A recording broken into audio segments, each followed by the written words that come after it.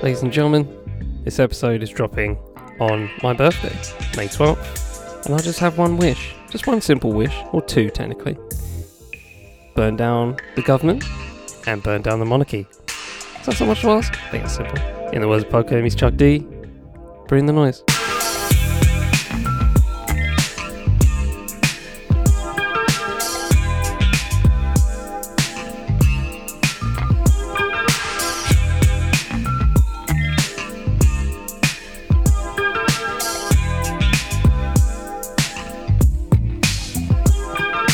On the Fifth M Podcast Network, I'm Charlie Taylor, and this is What's Good. Welcome back, ladies and gentlemen. Hope you've all had a good week in the circumstances. So yeah, I'm officially 26. Well, not officially. I'm recording the day before, so a couple hours out. A few hours out. But if you listen to this as soon as it drops, it is officially my birthday, May 12th, and yeah. I mean, I don't know. Maybe it's just because of the mood I'm in the moment. I'm not exactly in the greatest of moods. I've had a pretty just meh day, just pretty midday. And yeah, I don't know. I'm just going into this day feeling just, don't know, man. Just don't know how I feel about it. Not in terms of just like mortality or anything like that. I'm not really thinking existentially on that front. And I always treat birthdays as kind of just like a time to reflect, right? I don't really do much for my birthdays. I think I explained this before. Probably another episode around the time of my birthday. I find birthdays a bit weird to celebrate, if that makes any sense. Not in terms of just like obviously yourself or whatever, but you didn't do any of the work. It's basically it should if we're being real, it should be just like another Mother's Day or like another mother's birthday kind of thing, because it's the mother birthing someone, so it's the birthday in some ways for them, right? So yeah, I don't know. I just feel like it's like people just like saying happy birthday to you is just like, okay, cool, thanks, cheers. But it's a landmark occasion for most people, and that's fine, and it is for me in some way.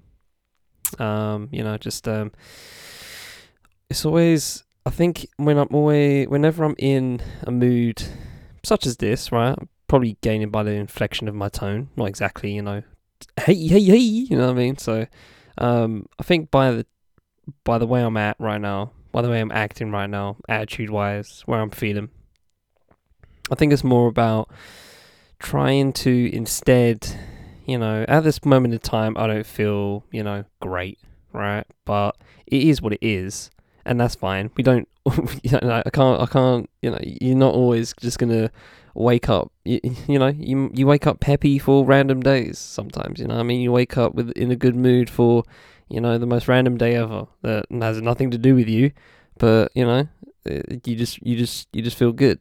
But sometimes you feel like crap on your birthday. Either way, it can go any way, wherever you wake up, whenever you wake up, for a day. So the day before, hope maybe as my birthday comes, maybe when I wake up tomorrow, I'll feel much better. Maybe that may be the case, but right now I feel a bit weird. So I don't really have much in terms of just like reflecting on anything. I was going to do a segment dedicated, but I think that's a bit much. So I just decided to do a regular old episode. Different, what's the word? Unique as always in its own way. Talking about a bit of politics, a bit of society, a bit of Africa, and a bit of music. So yeah, man. If you want to give me a birthday, if you want to hook me up for my birthday, share this pod to your people, and share the other pods that I have to people that feel that you, regardless if they fuck with podcasts or not, just send it to them. Just send it to them. That's my wish. Send it to anybody and everybody. Don't care who.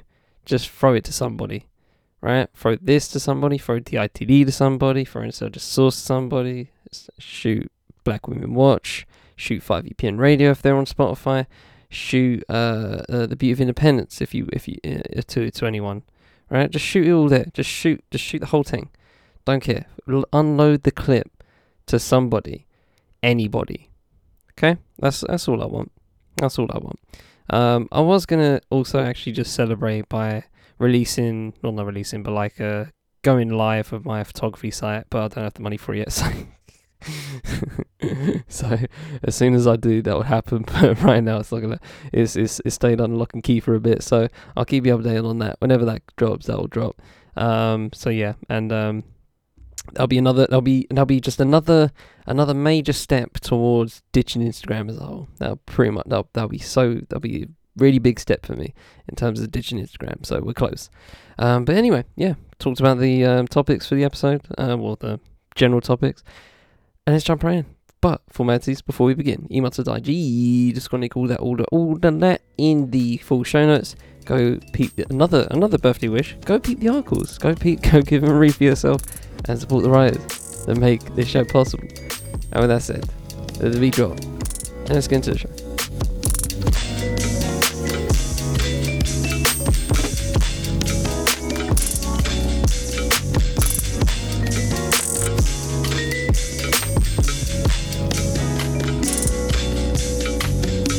In a week where the UK local elections go down, and it's just so funny, so weird. It's funny how the news cycle works here in the UK. It really is. So the Tories lose over 500 seats, 500 seats, and I've not had a peep of that in the past few days because of fucking quote unquote Beergate.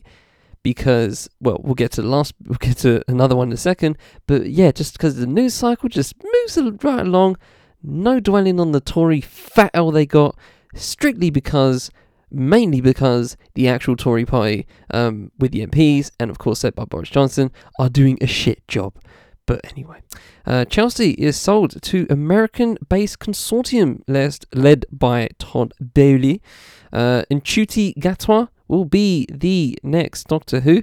Honestly, I'm not even into Doctor Who, but he seems. I've not even seen him in, like, I haven't seen Sex Education or anything like that. But I can see it. I can see the charisma. I can see the quirkiness, right, coming through there. And obviously, Doctor Who's kind of like, a family thing, right? You know what I mean? They try it. It's for kids. Let's be real, but it's good for it's a good family show. It's one of those. I don't think there's many TV shows like that anymore, where it's just like, it's legit for all the family to enjoy. And I feel like Ncuti will do a really good job there. So big ups to him on that front. The TV BAFTAs come and go. Shout out to Mo Gilligan, Big Zoo, winning 2. That was some good videos there. And the after party looked lit. And lastly, Sir Keir Starmer pledges to resign as Labour leader if he is fined for breaking COVID rules. I don't care regardless, right? But I just find it funny that he's pulling this, trying to thinking he's pulling a 2000 IQ play when half the country don't know who the fuck he is if he walked down the street past you. I mean, it's dope. It's a bit hilarious. So it's gonna either really benefit and gain that moral high ground that he's been looking for, or just shoot him in the foot and maybe get replaced with a more puppety leader. But let's begin with speaking of politics. Let's get into Sinn Féin. Bit of Irish politics for you. Well, Northern Irish politics for you. This is interesting. I just find the Northern Ireland thing interesting. I haven't learned about it properly in the way I want to, right? I'll probably, it'll probably come to a fact where I'll just, see a documentary on it. I'll just like, that looks good. I'll watch that. But, not the best way to research, but it's a good start, I guess. So I found this article by Mr. Fintan O'Toole, who's economist with the Irish Times. This is via The Guardian. It's called Sinn Féin's victory won't bring a united Ireland right away, but it's getting closer. And that's kind of the interesting thing I like about this whole conversation, right? The more, I think, what's the word? The more, what is the word I'm looking for? The more, prevalent, there you go, the more prevalent news right now pertaining to the Northern Ireland thing and Sinn Féin becoming the first, first time like nationalist party to have the most seats in Stormont in Northern Ireland Parliament, so to speak. is yes, it's it's fascinating, but unification of Ireland isn't the thing that's coming up. It's more about the trade shit and the protocol, quote unquote, which the UK government are being very apathetic about. It's really funny. So Sinn Féin, kind of blames DUP, which is the Unionist Party over there, and basically Christian nut jobs, or Protestant nut jobs. Is it Protestant? I think it's Protestant, and then Sinn Féin's Catholic. Either way,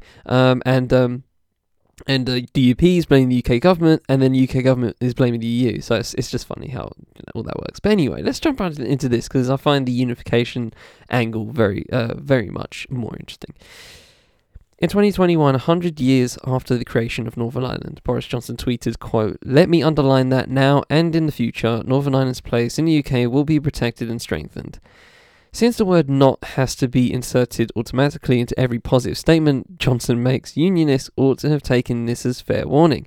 Year 101 of Northern Ireland's existence would be its equivalent of George Orwell's Room 101, where you are confronted by your own worst nightmares. After last week's Assembly elections, Unionist nightmare takes the amiable form of Michelle O'Neill, Sinn Féin's Vice President and now putative, I think that's the word, First Minister of the Northern Ireland Executive. The source of dread is not so much O'Neill herself, as the historic moment she embodies, Catholic nationalism, there you go, Catholic nationalism, outstripping Protestant unionism. Her party is dedicated above all to ending the Union. It beat Johnson's allies in the DUP, Democratic Unionist Party, in the first preference votes by 8 percentage points. In a normal policy, the rise and fall of parties does not have existential implications, but Northern Ireland has never been normal. It was created to ensure one overwhelming imperative: to allow as many Protestants as possible to stay in the UK and exclude themselves from the emerging Irish state. Its border was drawn to create an area in which Protestants would have a permanent majority, which meant, of course, that its Catholic population would form a permanent minority. Let's stop right there. I find this very fascinating. Obviously, the conversations about the religion angle is obviously very prevalent here. Obviously, I don't know why I said obviously twice, but anyway, obviously. 4 times, why not? And and that makes sense back in the day. Does it make sense now? Is that how Northern Ireland actually move now? Is it really just because one's Catholic and is it that cut and dry? Is it that black and white? I'm not sure. I guess it's because I see it from a lens of England sucks and the UK government sucks, and I don't mind lighting the match towards Scottish and Northern Ireland and even Welsh independence if they fucking want it. I don't care anymore. I'd light the fire. Why not? Let's just do it. Let's just light the fire and burn everything down. Let's burn this whole UK down. United, fuck it. Non-United Kingdom. You know what I mean? Just fuck. So I may be seeing this from, very selfish perspective. But it is interesting, I guess, in how they see it from a not purely, but a majoritively a more religious affront towards all of this, because that's obviously how it came about 101 years ago. It's been obvious for a long time that this bet on permanence, like every other such gamble in history, would ultimately be a losing one. The Unionist political monolith crumbled in 1972 when Edward Heath, as Prime Minister, pulled the plug on its Parliament in Stormont. From then on, it has been accepted that if Northern Ireland could be governed at all, it would only be through the sharing of power between nationalist and unionist parties. That arrangement was institutionalised by the Belfast Agreement of 1998.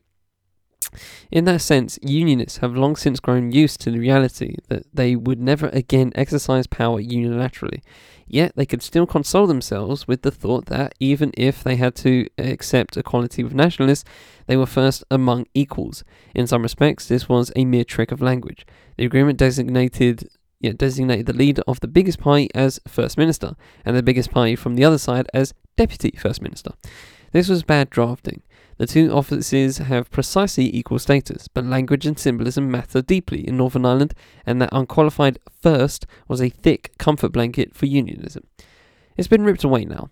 Two big things happened in the election. One is that because symbolism matters just as much on the nationalist side of the divide, the prospect of O'Neill becoming First Minister drew some more Catholic voters away from the Social Democratic and Labour Party, SDLP, and towards Sinn Féin. But the other is that the exit, I was waiting for that word to come through, the exit continued its work of dividing and undermining unionism. This second factor was actually more consequential than the first. Sinn Féin's share of the vote rose only modestly, but the significance of that increase was magnified by the DUP's decline. In the Assembly elections of May 2016, just a month before the exit referendum, the DUP took 29% of the vote. On Thursday, it got 21%. Its vote has dropped precipitously, love that word, precipitously, even though it had what ought to have been a trump card.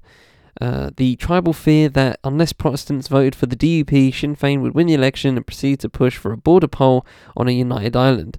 Ironically, while the DUP was playing up the alleged imminence of a border poll, Sinn Féin was careful to play it down and concentrate its campaign on bread and butter issues. And that's another thing I've heard a lot, bread and butter issues these days. There is a very long history in Northern Ireland of holding your nose and voting for politicians from our side, not because you especially like them, but to keep the other crowd out. Why did this impulse not kick in this time?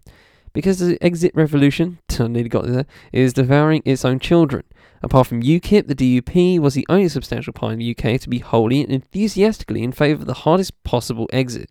It funneled money into the Leave campaign in England, handed the balance of power at Westminster, it used to help bring down Theresa May and install Johnson in Downing Street, and remarkably for a party with a very high proportion of teetotalers, I don't know what that is, it got so drunk on the fumes of the exit that it believed Johnson when he swore that there would be a border down the Irish Sea, quote, over my dead body, unquote. I love it.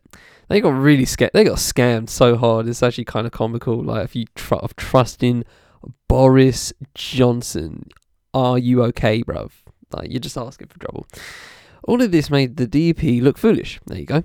Admittedly, not the most difficult achievement of the exit project, and it disturbed two very different groups of voters. One is hardline unionists who blame the DUP for having created, however inadvertently, the Northern Ireland Protocol that keeps the region within the EU single market, even while Britain diverges ever further from it. Those people voted in significant numbers for Small Trade Unionist Voice, TUV. The other alienated constituency is moderate Protestants who never wanted to be dragged out of the EU. They moved to the Cross Community and Pro-EU Alliance Party. These developments raise two very big questions, the future of the protocol and a united Ireland. The first is clarified by the election. Put simply, if Johnson claims to be representing the people of Northern Ireland in using the protocol as an excuse to revive conflict with the EU, he is lying. The parties... What, really? What? He's lying? Oh my god. Wow, crazy concept. The parties that oppose the protocol, the DUP, Ulster Unionists, and TUV, got 40% of the vote between them. Those that support the protocol, Sinn Féin, SDLP, Alliance, and two small parties, got 55%. If the Tories follow through on Dominic Raab's threat yesterday to take whatever means are necessary, quote-unquote, to unilaterally alter the protocol, thus triggering a trade war with the EU, it will not be to honour the wishes of Northern Ireland's voters. It will be a futile effort to save Johnson's skin. Do it. Just selfishly do it because you're selfish and anything else. Just do it. We know you will. We know you're going to do it. They're not... If they're conservatives are nothing if not selfish. They're going to do it. They're going to do it just to save fucking Johnson's backside. Anyway, as for a united Ireland, only a fool would think it's coming soon.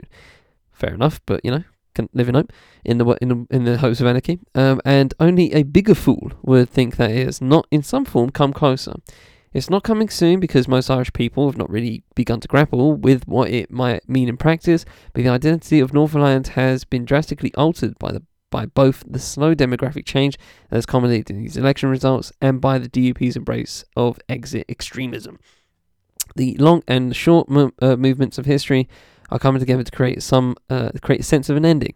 There is an urgent need to talk in the most generous, open and imaginative way about what Northern Ireland's afterlife might look like and how everyone can find a place within it. Northern Ireland's afterlife. That sounds very depressing. But yeah, it's a very interesting, just I get a conversation. Something that I'm not really, like I said, not really completely invested in. Probably in the most faithful of ways. I'm probably looking at it from a very selfish point of view. But it is, regardless of how I go about it, very fascinating indeed as a concept.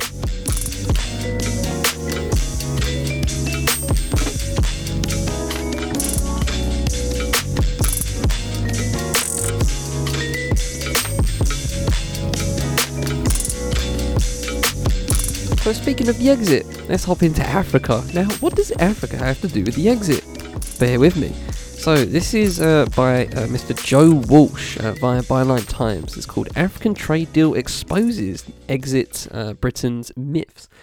So yeah, I saw this and I was just like, wow, this is actually kind of cool and very fascinating. And it also shits on the exit, so win-win, right? So let's jump right in. If you're still confused, you'll get it in a second. Let's jump right in.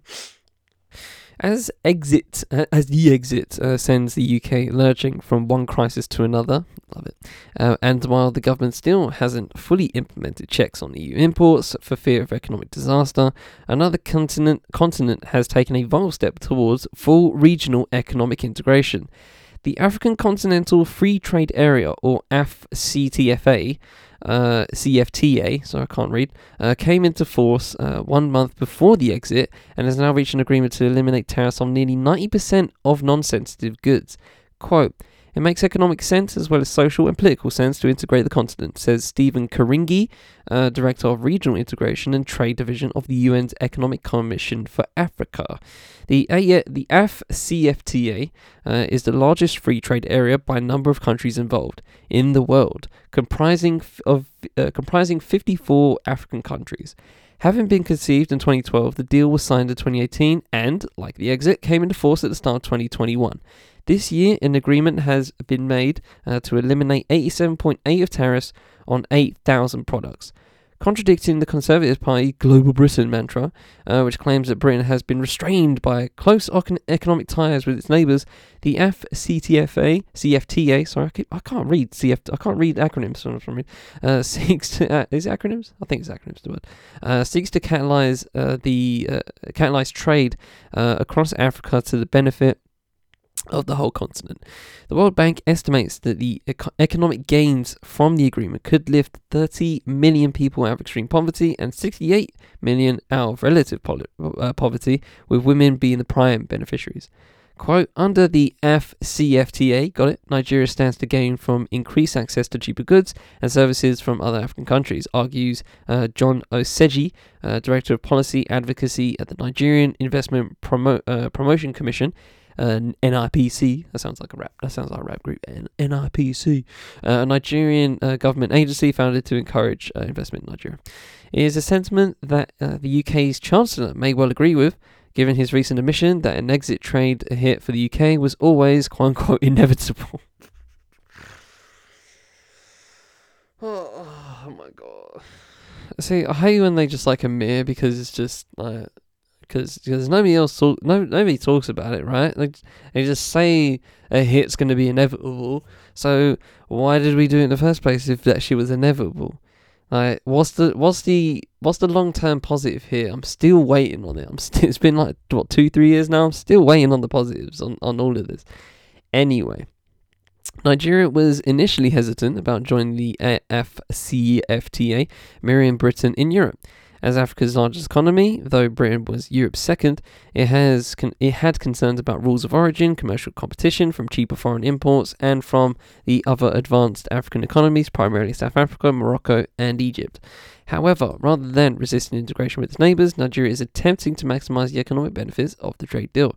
John Oseji highlights the potential for Nigerian businesses to expand across their borders, particularly banks, to facilitate cross-border transactions in multiple countries. Quote, the AfCFTA, it's the AF bit that I keep bothering, will also provide opportunities for Nigeria's fintech companies to provide technical services and consultancy for the continent, he adds.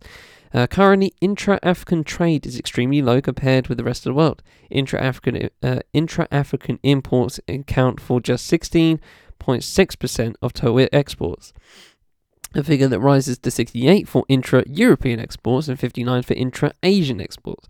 In addition, intra-African trade as a whole accounts for just 2% of its exports and imports, compared with 67 and 61% for Europe and Asia respectively. A key goal for African trade negotiators is to increase the export of value-added products and move away from Africa simply exporting raw materials to the rest of the world and then importing manufactured products made from these same materials back into the continent. That's a great paragraph. That sounds really promising. The economic expectations from this increase in regional trade are high. The World Bank estimates that the agreement could increase real income on the continent by $450 billion by 2035, and that its measures to cut red tape and simplify customs could alone increase income by $292 billion. Osechi agrees that Nigeria sees its economic enhancement through boosting regional trade as opposed to trading with far-flung countries. He laments that in 2018, Nigeria's imports from other African countries constituted 3.2% of total imports, while the share of Nigeria's exports to other African countries relative to total exports was 9.2%. Quote, moreover, in 2020, Nigeria's main trading partner was actually China, he adds soon. Exiters, alleged that red tape would be slashed when the UK departed the EU. Of course they did. In fact, we have seen quite the reverse. Really? Okay. As businesses across various sectors have been saddled with extra paperwork in order to carry on trading with the EU, causing economic retraction even greater than the impact of COVID pandemic, according to the Office for Budget Responsibility.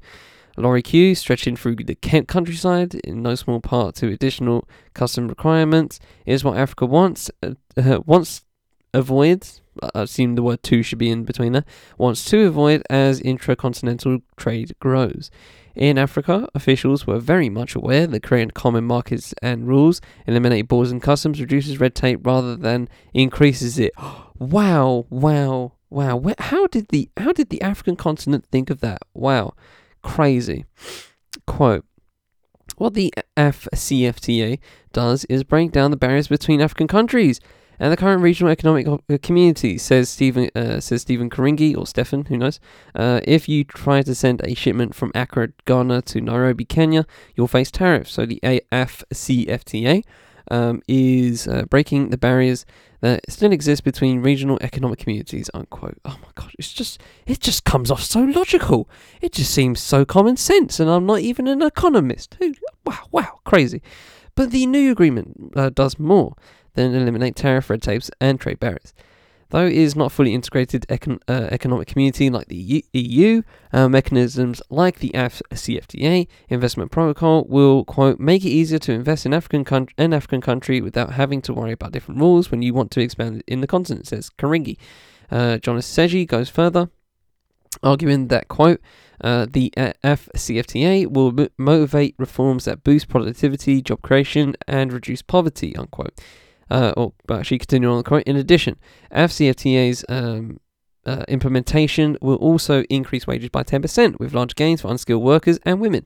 That is, AfCFTA is expected to address gender inequality in Africa by increasing employment for opportunities for women and helping to lower the gender wage gap on the continent, he suggests.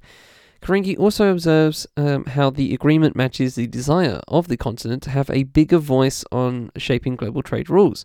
Just as the EU was not created overnight, but rather came into being over decades of incremental agreements, the AfCFTA is the first step towards integration involving common rules, investment, trade, and competition policy. When this is achieved, Karingi argues, Africa will be a far more influential actor on the global trade, competing with the world's largest trading blocs. Quote, it means that when you're engaging as Africa with China, the US, EU, Turkey, those partnerships, why do they add Turkey? That's really random. Those partnerships will actually be partnerships of equals, because at the moment they don't seem to be partnerships of equals, he says. Britain alone may well currently have a GDP comparable to Africa as a whole, but as the fastest growing region on the planet, Karingi expects the latter to grow from its current 3 trillion to 8 trillion over the next 20 years or so. The vision for a common African voice on global trade may be some way off, but the statement of intent is there for Africa. For this large part of the world, regional economic integration is the future, while individual nations doing bilateral trade deals is a forlorn endeavour. I'm here for it, man. I'm here for all that. I'm here for all of that, celebrating all of that. That just all sounds great to me, and it's just funny, comparing it to what's going on here. This is really a stark comparison. I just find it funny just of how it just sounds so common sense, right? It just with less red tape and less barriers, more business can be made. It's like, wow, really? I did not know that. Oh my gosh, it's as if a common market, is really common sense idea, and when embraced by everybody, improves everything for everybody and actually makes a difference. Wow, crazy, right? Unfucking believable.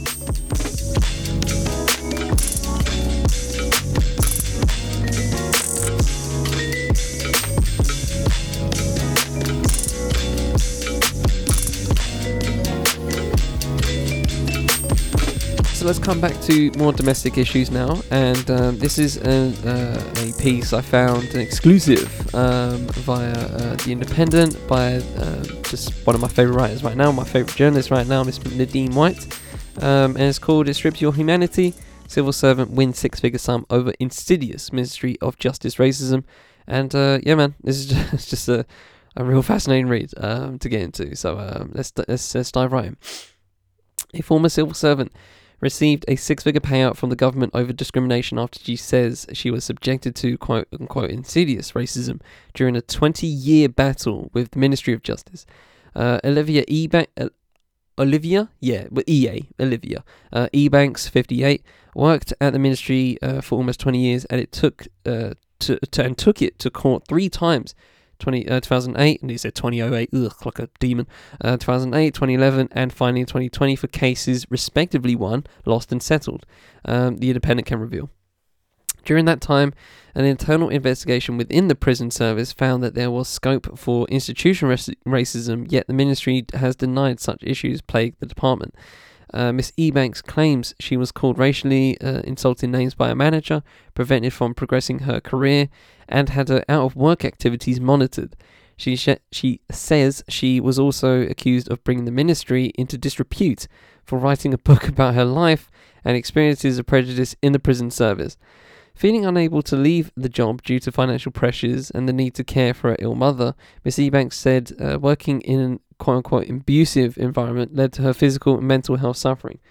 In an exclusive interview with The Independent, Miss Ebanks said, quote, "Each time I decided to go to court, I have lost something significant in my life. First time I went to court, I lost my good mental health.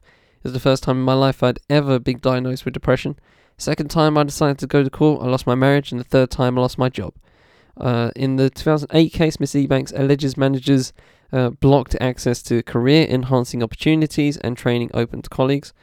She says her work was unfairly scrutinised and managers began to constantly pick her work, and claims her concerns about this were routinely dismissed. Quote, "I didn't immediately think it was racism, more professional jealousy," Miss Ebanks explained. However, one day after asking her manager why she's being treated differently to other members of the team during a meeting, she was shocked when the reply was, quote, "Are you accusing me of racism?" Unquote. An internal probe which pointed towards institutional racism within the MOJ was triggered soon after. Miss Ebanks eventually moved to another area of the department where she continued to encounter similar problems. After receiving damages from an employment tribunal court in 2008, she decided to write a book about her experiences, she says, with her manager's blessing. Almost British was released in 2010 and endorsed by Baroness Doreen Lawrence, who wrote a favourable blurb expressing hopes that it will result in institutional transformation within the civil service. But Miss Ebanks found herself the centre of investigation and suspended from work for, quote, "bringing the organisation into disrepute," unquote. She claims that the government banned her from marketing the memoir, which formed the basis of a second tribunal case that she lost in 2011. Miss Ebanks descended into various spells of sick leave for work-related stress, which eventually resulted in her receiving a written warning for poor attendance. In the years that followed, the former civil servant claims she was called racially offensive names by senior staff and was subject to privacy breaches, alleging her out-of-work activities following global Black Lives Matter protests was monitored. Fuck. Oh my god, how demonic. Miss Ebanks says she complained about the incidents numerous times, but claims she was ignored. She resigned in June 2020 after the situation became intolerable, and then began her third case against the ministry, which was settled last year.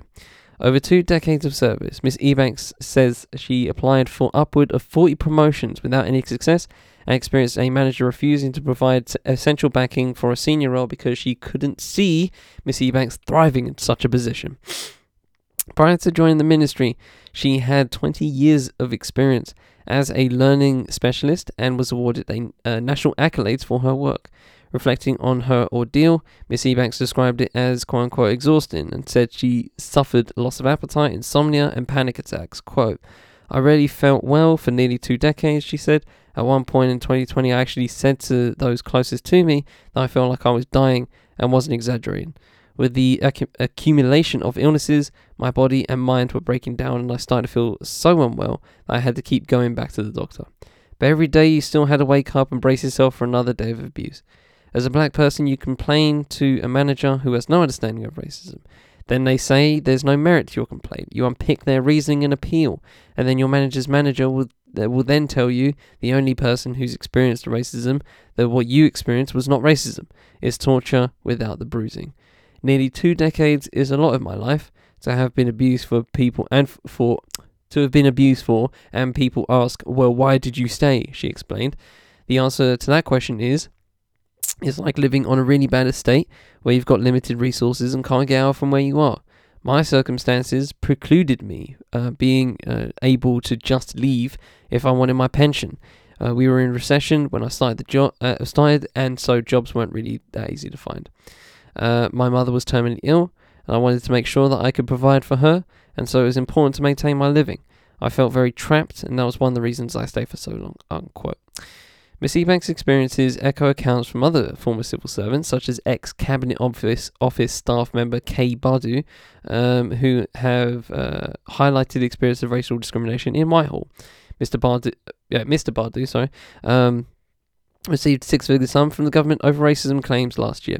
It comes as fresh figures from the Institute for Government think tank recently revealed the civil service is failing on diversity from top to bottom of the organisation. Miss Ebanks describes racism within the civil service as being insidious. Quote, it's the daily stripping away of your humanity and capacity so that at the end you genuinely feel that you're worthless, Miss Ebanks explained. You question yourself, you triple check your work and can't see any value in anything that you're doing. Your intelligence is constantly under scrutiny, your demeanour is constantly being commented on, and even the clothes you wear is brought into conversations. I would never recommend that anybody works in the civil service. There you go.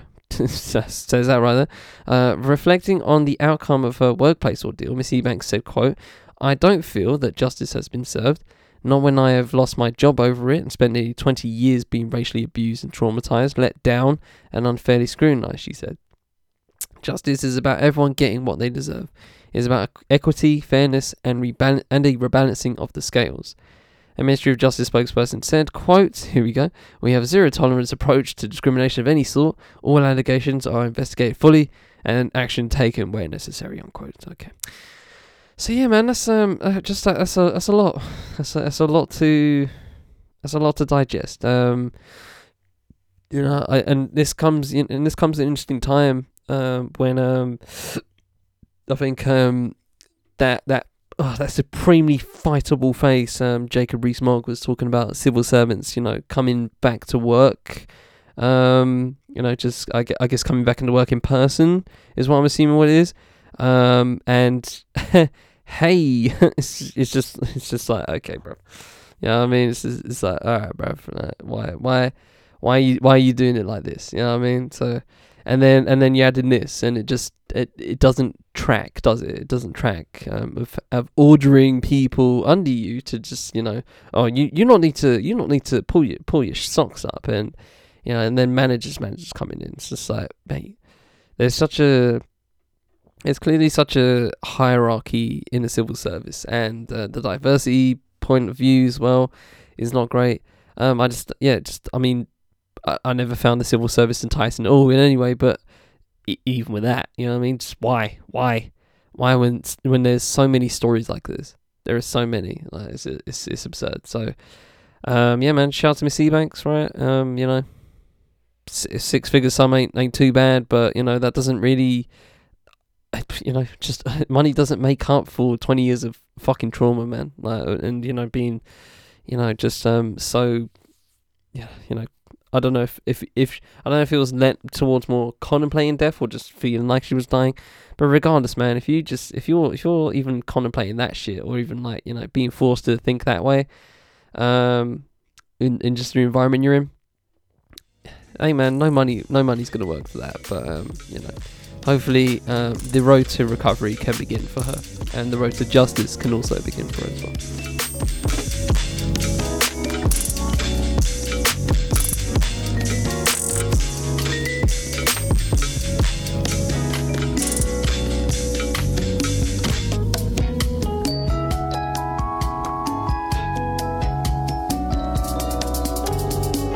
So I finish off with a music topic, and this is amazing name. It's called I'm Shielding It. Or more specifically, how chains like McDonald's and Taco Bell are using hip-hop stars and famous musicians to infiltrate your mind and wallet. This is written by Shamira Ibrahim.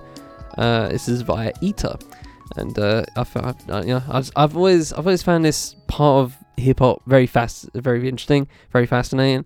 And this is kind of just a really good just overall look at it, so I'm here for it. As soon as I saw this, I was like, oh, yes, finally someone talked about it, you know what I mean?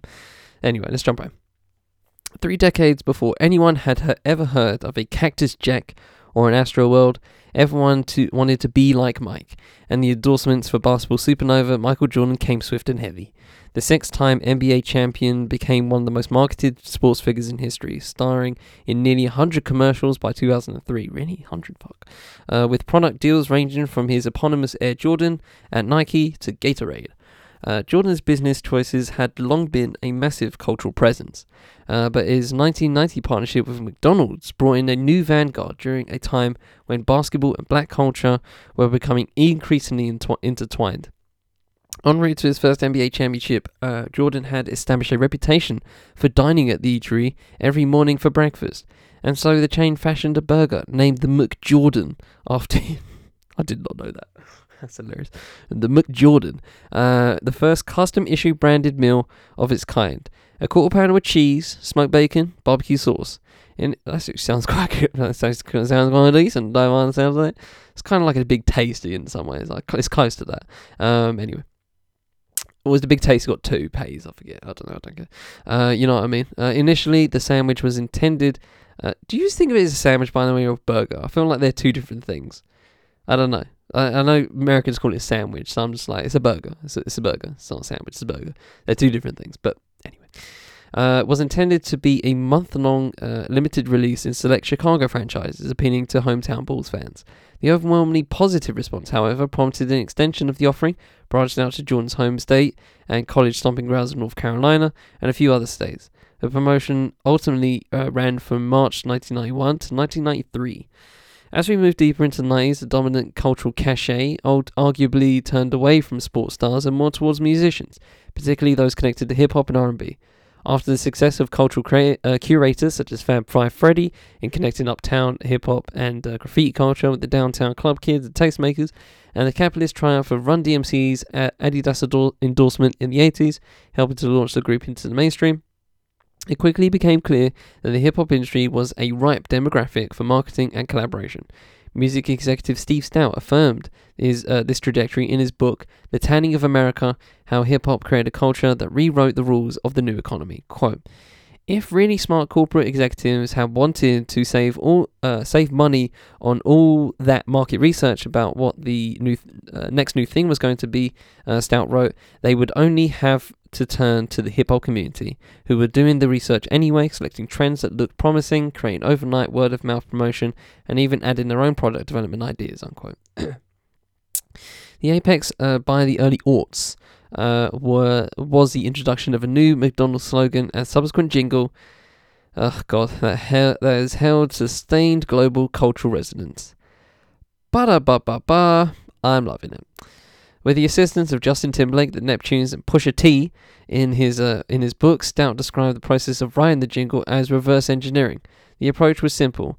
Presented with a skeleton jingle arranged by German ad agency Hay and Partner in collaboration with the music production company Mona Davis, the Neptunes produced a full-length single for Justin Timberlake intending to penetrate the pop culture market with a slogan before publicly associating it with the McDonald's brand.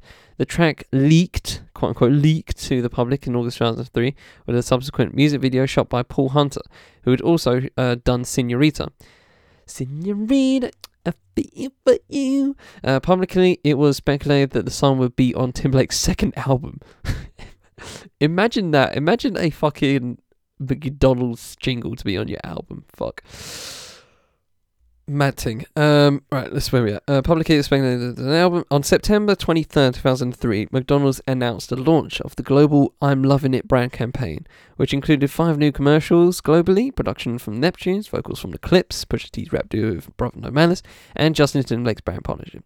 The I'm Loving It brand campaign, essentially an audio logo that helped pull the enterprise out of a 6-quarter slump, is McDonald's longest running marketing campaign to date. In attempts to build brand relatability, McDonald's engaged in the tried and true tradition of racial capitalism. Why is there a link for racial capitalism? Fuck. Historically and predominantly white corporation at executive level, deriving both social cachet and economic value from associating with black and other non-white communities that had long found community within the world of hip-hop. Throughout the 2000s, McDonald's would continue to revisit that well and expand its reach into urban demographics, picking subsequent brand partnerships with artists like Beyonce Knowles, original girl group Destiny's Child, which filmed a commercial for McDonald's in 2005. McD's also sponsored their tour. Oh wow. Different pieces of the template would attempt to be replicated by other chains to mixed results. Mary J. Blige's 2012 partnership with Burger King feature a cover of her song Don't Mind, remixed to highlight the new crispy chicken wrap product, was a highly contentious campaign and was ultimately pulled.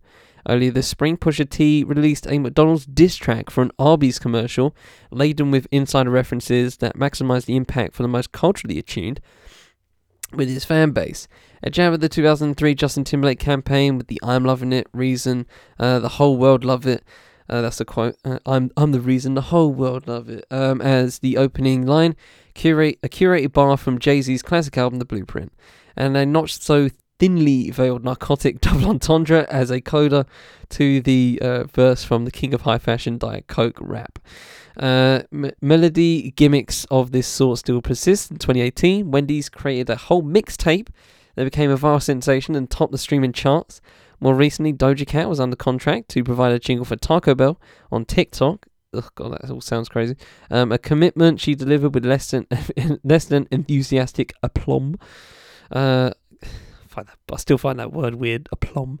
But recent years have seen a flurry of artists teaming with fast food brands. BTS, J Balvin, Mariah Carey, and Saweetie, who is perhaps the queen of the unconventional palette.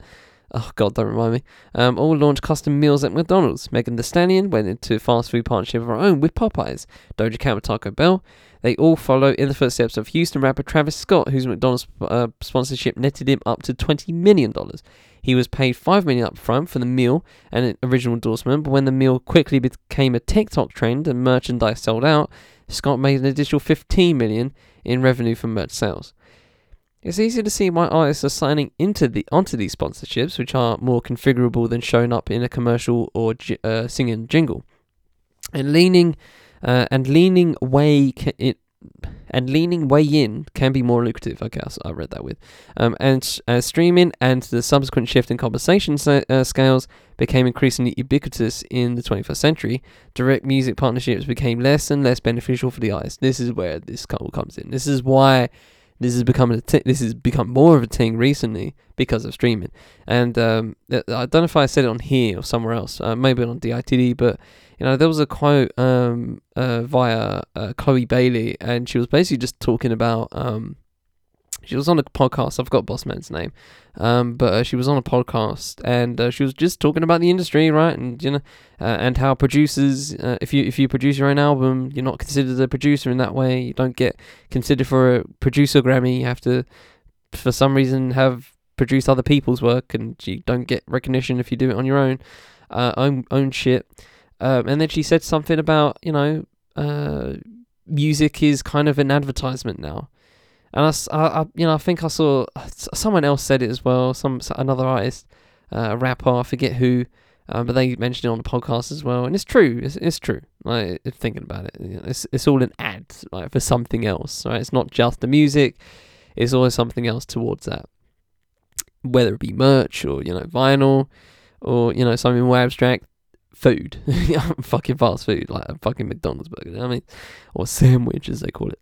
The one-off payout for jingle writing is subject to the whims of a company and the perception of an artist's negotiating power with limited possibility for recourse. Timberlake made an estimated $6 million from what would end up being McDonald's most significant investment in its marketing strategy to date.